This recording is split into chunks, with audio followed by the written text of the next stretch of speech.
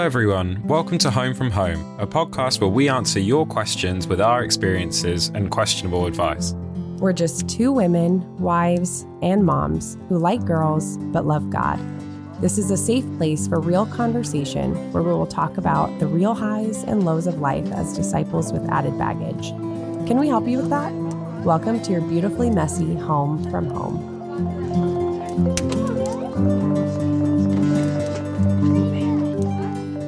In this episode, we sit down with my mother and discuss her advice for Christian parents of LGBTQ kids. Welcome to your beautifully messy home from home.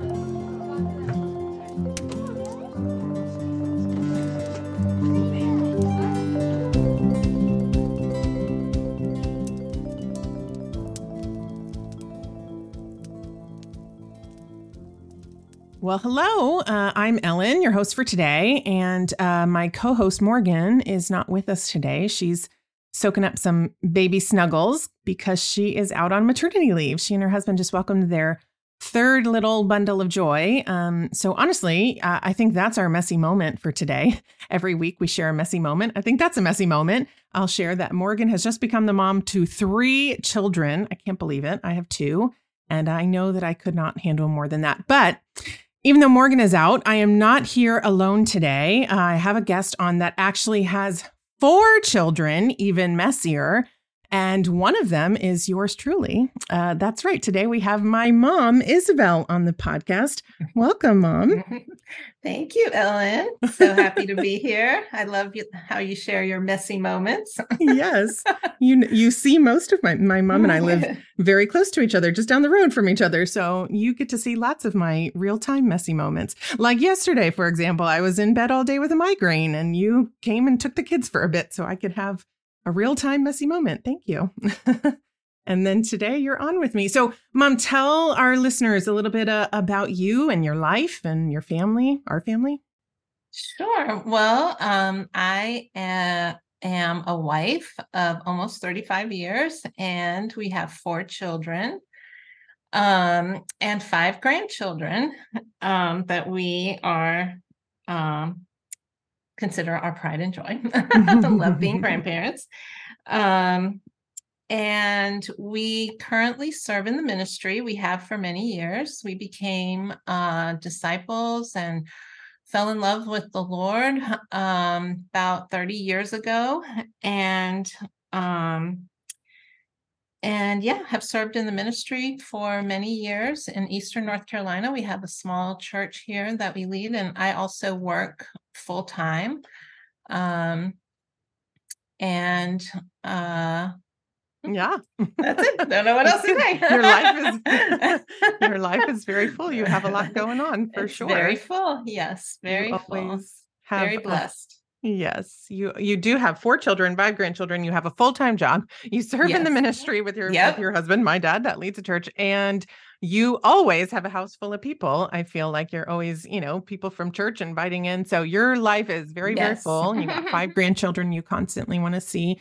The reason I had you on this podcast today is, well, mostly because people don't just want to hear from me. That would be boring. But we have a lot of Christian parents of LGBTQ kids that listen to this podcast. And I actually work with that demographic a lot. And a lot of them are very curious as to what your experience was while I was growing up and how you both loved me and remained rooted in your faith. I think a lot of parents, at least that I work with, feel like they are in this tug of war match. Like they have to choose. I either have to love my kid, and that means unconditionally affirming everything they believe about their identity, or I can remain rooted in my faith, and that hinders my love and connection with my child. Now, I know it was a little bit different when I was growing up. It was a different time, but you've lived this life, right? You know what that's like. You've walked this path that a lot of these parents are walking right now.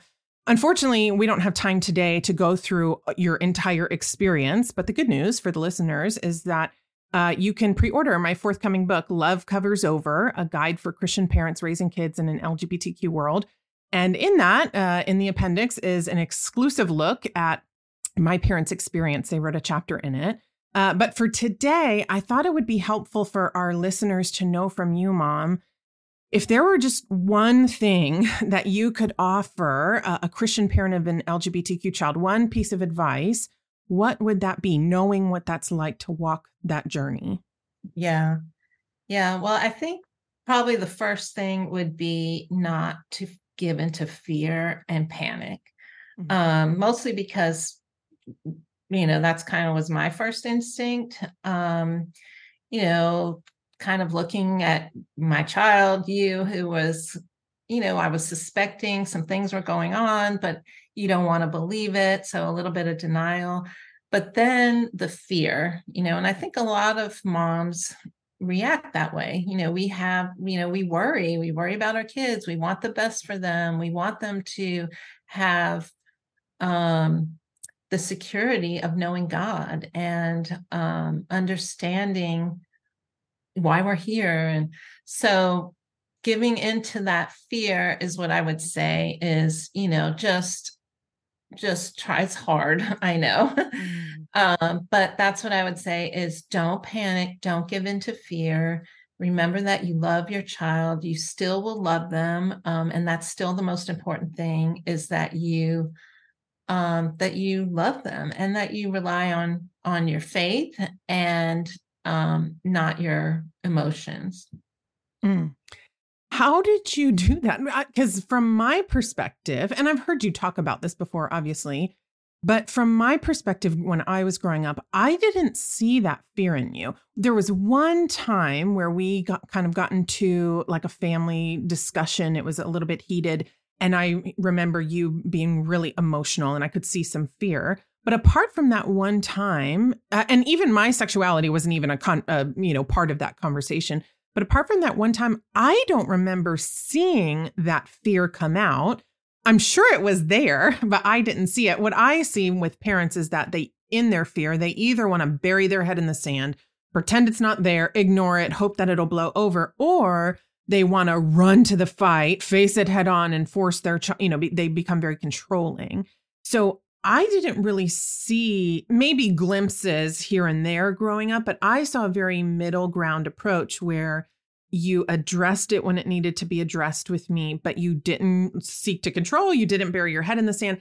I don't know if that's how it felt behind the scenes. How did you get to the point where you could get to that, what I would call messy middle space? Yeah, I think it was like ping ponging a little bit, because for me, I do have that, like, okay, I want to bury my head in the sand. This isn't really happening. But at the same time, the fear is there. I feel it. And so it forced me to rely on God, to like, what do I do? If I can't rely on my faith during times of trouble like this with my own child and things that I'm, asking God help for, then, what do I have it for? I need to rely. I knew that, like, I need to rely on my faith here. This is what it's for. And so just a battle. It's a battle of telling myself the truth. Like, okay, you can't give into fear, but knowing that I was too, like it's easy to talk about it now and see it for what it was. But when you're in the middle of it, you don't feel very spiritual or faithful. It was just, what can I do? You're just trying to manage it. But when you look back and say, wow, I really did have to rely on my faith. I had to pray to God. I had to say, here, God, take it out of my hands, because I want to control it. I want to give into this fear. I want to, even bury my head in the sand, those kinds of things. I just had to have God take it from me. And so it didn't look as neat as it sounds probably now. But just fighting through, and that, I had to fight for my faith. I had to go to the Word, and pray a lot, to get through it, to get to the point where it's like, okay, I trust you, God, and you've never let me down before, and I trust you. This is yours. Yeah, I'm hearing a lot of surrender, right? Like you had to surrender. Yeah. And I think part of what helped me is remembering that God loved you even more than I did, and so, we do it because we love our kids, you love your children, so you have this fear of what their life could be if you go in this direction, and really kind of grounding myself with that, saying, God loves her more than I do, more than her parents do. And there's comfort in that God would lead me in this and lead you in it if I surrendered to him.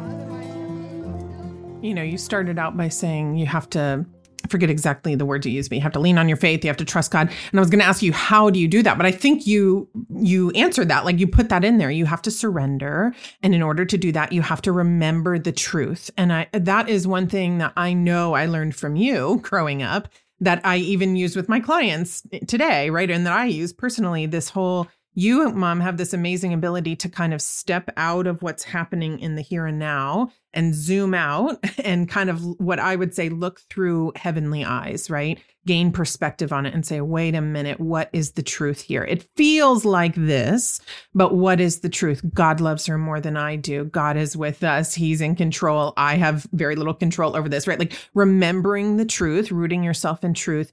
And what I kind of hear you saying is remembering the truth helps with that process of surrender, of, I don't want to say letting go, because that sort of feels like, you have no role in that. And you had a really big role in my upbringing. And even with, how our family navigated my sexuality, my same-sex attraction, my lesbian identity at the time, right?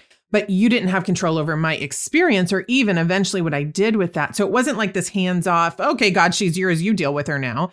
But it was this, I trust you to guide the ultimate, trajectory of her life and her heart. But I'm here doing my job, fielding what I need to field. Right. And trusting God to guide me as a parent and how to love you, how to speak my convictions to you, when to do that. There was a lot of prayer on timing of things and when to, speak up and when to be quiet and when to just put your arms around you and when to, put your foot down and say, no, this is something we need to talk about now or we need to address. So a lot of, asking for wisdom is, and every situation is so different. So I feel like there's not really these are principles that can be applied, but every situation is going to be a little different and is going to require wisdom for that particular person and situation. Yeah. Yeah, I love that. That's so true. That, that's something I try to help parents see too, that I work with, that a lot of times there is no A, B, C answer here, right? There's no clear-cut answer for every situation because it depends on your personal conscience as the parent, your family dynamic, and your child's maturity level, and lots of other things, right? So I love how you're saying this is about guiding principles. You said something that reminded me, I often remind parents that this is less about their child and more about their refinement before God. And I hear that in a lot of what you're saying, that you were personally refined through this process. I think our relationship was certainly affected, right? And I would say in the long run for the better, right? It felt very tumultuous during that time, but in the long run, we've grown closer, I think, because of a lot of the things that were kind of happening then. But ultimately, this was about you and God. I think everything is. What do you think was cultivated in terms of your refinement through that period of your life? Yeah, I'm glad you brought that up because that is so true. At the beginning, I'm thinking this is about you and about helping you, and I need guidance from God, and I need wisdom, and I need faith. And so I started to slowly realize, even, looking back, that it was more about my faith in God. This is really about me because of how my fear and anxiety came into play. and how I was the one relying on God. It was even, not that it wasn't about you and trying to help you through this time, but it really became more about me and God. And it was a time of growth for my faith during that time, during the talk about messy moments. It was a messy time where you don't feel, again, in the moment, you don't feel like, wow, I'm really growing in my faith right now. It just feels messy. You feel out of control. There's hurt, there's fear, there's sadness. But then looking back, and I could see that my faith grew because of how I had to rely on God and give him, my fears and my anxieties. I had to cast those away and really trust and understand grace more. And things like that do help you grow in the grace, and understand that I need grace. She needs grace, you needed grace. And so definitely a time of personal growth in terms of faith. And I think what a great reminder for all parents, no matter, how your child identifies, is what you're describing there, Mom, I think is the best tool that we have to essentially convert our children, right? That's the best tool we have to instill faith in them, right? To instill a deep love of God, is when they see us wrestling through life, the good, the bad, and the ugly, when they see those messy moments and us fall, but then us get back up and live for God. I remember from my childhood watching you and Dad, those were the moments that were much more inspiring than your right, like times that you exuded this, pure righteousness, right? Those moments don't really affect my heart. But seeing you wrestle toward that messy middle of righteousness and grace, truth and love, that's what instilled this deep faith and love of God and devotion to my life as a Christian. So I think sometimes we forget that as parents. We think, oh, we have to be on top of it and only be righteous and exude that to our children. But I think those messy moments are sometimes exactly what pierces their heart, about God. So thanks for that reminder. One question I get a lot from parents of Christian parents of LGBTQ kids is, how do I talk to my other children about my child's LGBTQ identity? I'm not sure that's anything you had to navigate. I don't know. Maybe our family is set up. I have a brother that's a year younger, and then a brother that's 12 years and then 14 years younger than me. So we sort of had two different family dynamics going on. I'm not sure that you had to navigate this discussion with my younger brothers. I don't know if you ever did for my one that's a year younger.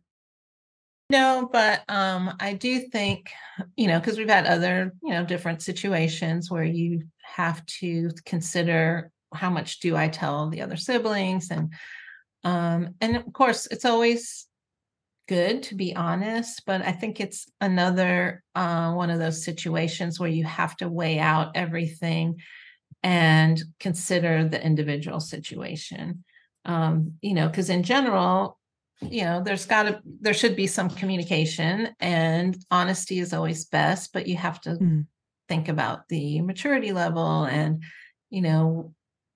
is it an appropriate situation for the age group of the sibling, and, just navigating that. But, there's certainly, like you just said, there are things that people see that are going on in the family, and you don't want to pretend that everything's okay if it isn't. So it is best to communicate, on some level. Yeah. So I think it's another situation where you have to pray, get advice, look for guidance and wisdom on how to do it, how much to tell. But you're right when you say, kids, siblings, they see that something's going on. And so just denying it is not conducive, because they can feel and sense that something's not right. So it's better to address it, I think. Yeah. And I think when you guys did that for us growing up about, various topics throughout my own upbringing, what I remember about you just putting words to it even, right? Like you didn't even have to have it all like neatly wrapped up with a bow on top so I could perfectly understand, but you just naming mommy and daddy got into a fight yesterday. You might have heard us arguing yesterday and everything's okay, right? Like you just putting words to things for us made it feel safer, because I think when you're young and you don't have your parents to put words to those things, it feels bigger, more ominous and scary and confusing. But when you have your parents just to explain it, even if it's not perfectly explained, it really helps to calm the heart of a young child.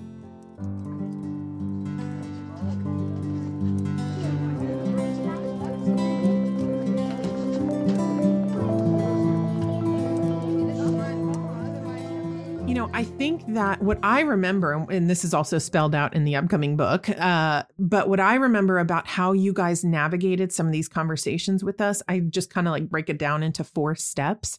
I remember first, on anything difficult, you would explain it through an earthly lens, right? So what is happening in the eyes of the world?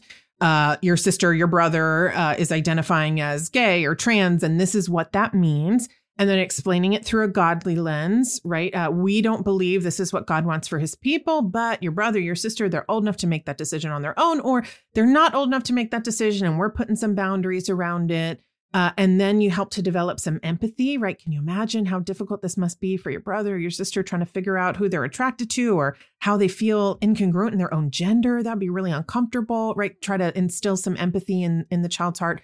And then come up with a plan as either for that child or for the family as a whole. How can we rally around this sibling and really love them, but still feel good in our own conscience, right? So I remember you guys doing that with various kind of culturally volatile topics throughout my own upbringing. And I think that's a great formula for parents to follow now to talk about LGBTQ topics with their own kids, whether it's, a child that identifies as LGBTQ or not. So thanks for giving me that formula, Mom. Yeah, no, I'm glad you brought that up too, because like you put it, that you put a name to it or you acknowledge it, because I do think that kids know, even if it's just between parents, things aren't right. Kids sense that, and they either know or they sense it if they're younger and they can't articulate it. And so just acknowledging, like, you might be feeling this, but, we're working on it. There's things that we're talking to God about, we're talking to our close friends about, and we're getting help. And let's pray together. And this is what you can do to help. And it's going to be okay because God has the answers. And we're going to him. So that, I think, builds some security in children rather than the fear, because no one's saying anything, but I know something isn't right. Yeah.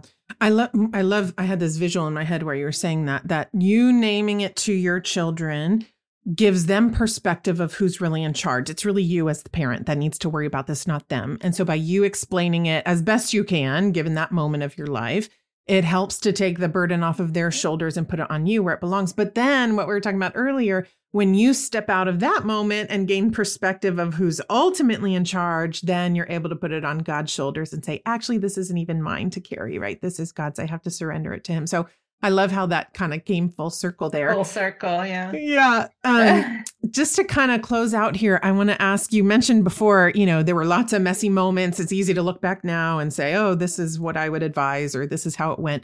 But in the middle of all of it, there were some messy moments. Can you share one of those messy moments with us? Oh, wow. You mean just with little kids? No, just with the whole refinement of my LGBTQ identity, identifying as a lesbian, living this life during that time. Can you identify one of those messy moments that happened for you? Oh, during that time. In your own refinement. Well, something just popped in my mind about, I don't know if this is what you're thinking of too, but one of my fears, my many things that caused me anxiety, was my prayer was that you would become a Christian before you were, before you left the house to go to college. And that didn't happen. And so at that time, I just thought, I don't know why my faith was just so lacking, but at the time I thought, well, if she's going to college and leaving the house, this will never happen, And even your dad was trying to calm me down one day and said, it's okay. She's still young. And I thought, well, no, who goes off and leaves their home and then becomes a Christian when they're 20? And this is in the book, I think. And so, long story short, you did become a Christian when you were 20. And I felt like that was my messy moment for sure, where God was saying, hey, remember that time when you said that nobody will, who grew up in the church and, leaves home, goes to college and has not become a Christian yet, just doesn't all of a sudden at 20 become a disciple of Jesus. But God showed me, and that was another reminder thing to help me look back on the situation, and go, okay, God, you were listening. You were there. You heard what I said, and you are so faithful that you showed me all these years later that nothing's impossible. And so I think there's no mistake that you were 20 when you found the Lord, and because of that comment I made, and God showing me how he was faithful to me and how I needed to grow in my faith at that time, and certainly since then as well. So I love that. Many messy moments. I thought you were talking about, kind of what you guys talk about with little kids, but that was definitely a messy moment during that. Yeah, I remember. I mean, I've heard you refer to that specific messy moment before as sort of like what Peter might have experienced when the rooster crowed, right? Like, whoop, there, that was a really defining moment in your faith. It was like the rooster crowed. And I did call it that because it's like you just all of a sudden realize, like, oh my goodness, she's 20, isn't she? And didn't I make that comment back then? And so very much a defining moment, and a good way that God allowed me to look back and reevaluate the things that he was helping me refine in my faith. Yeah, we're so grateful that you came on today to share your refinement so vulnerably and wisely with us, that hopefully other Christian parents of LGBTQ kids can learn from. And I think we will have my mom back on our next episode, so stay tuned. Thanks for being here, Mom.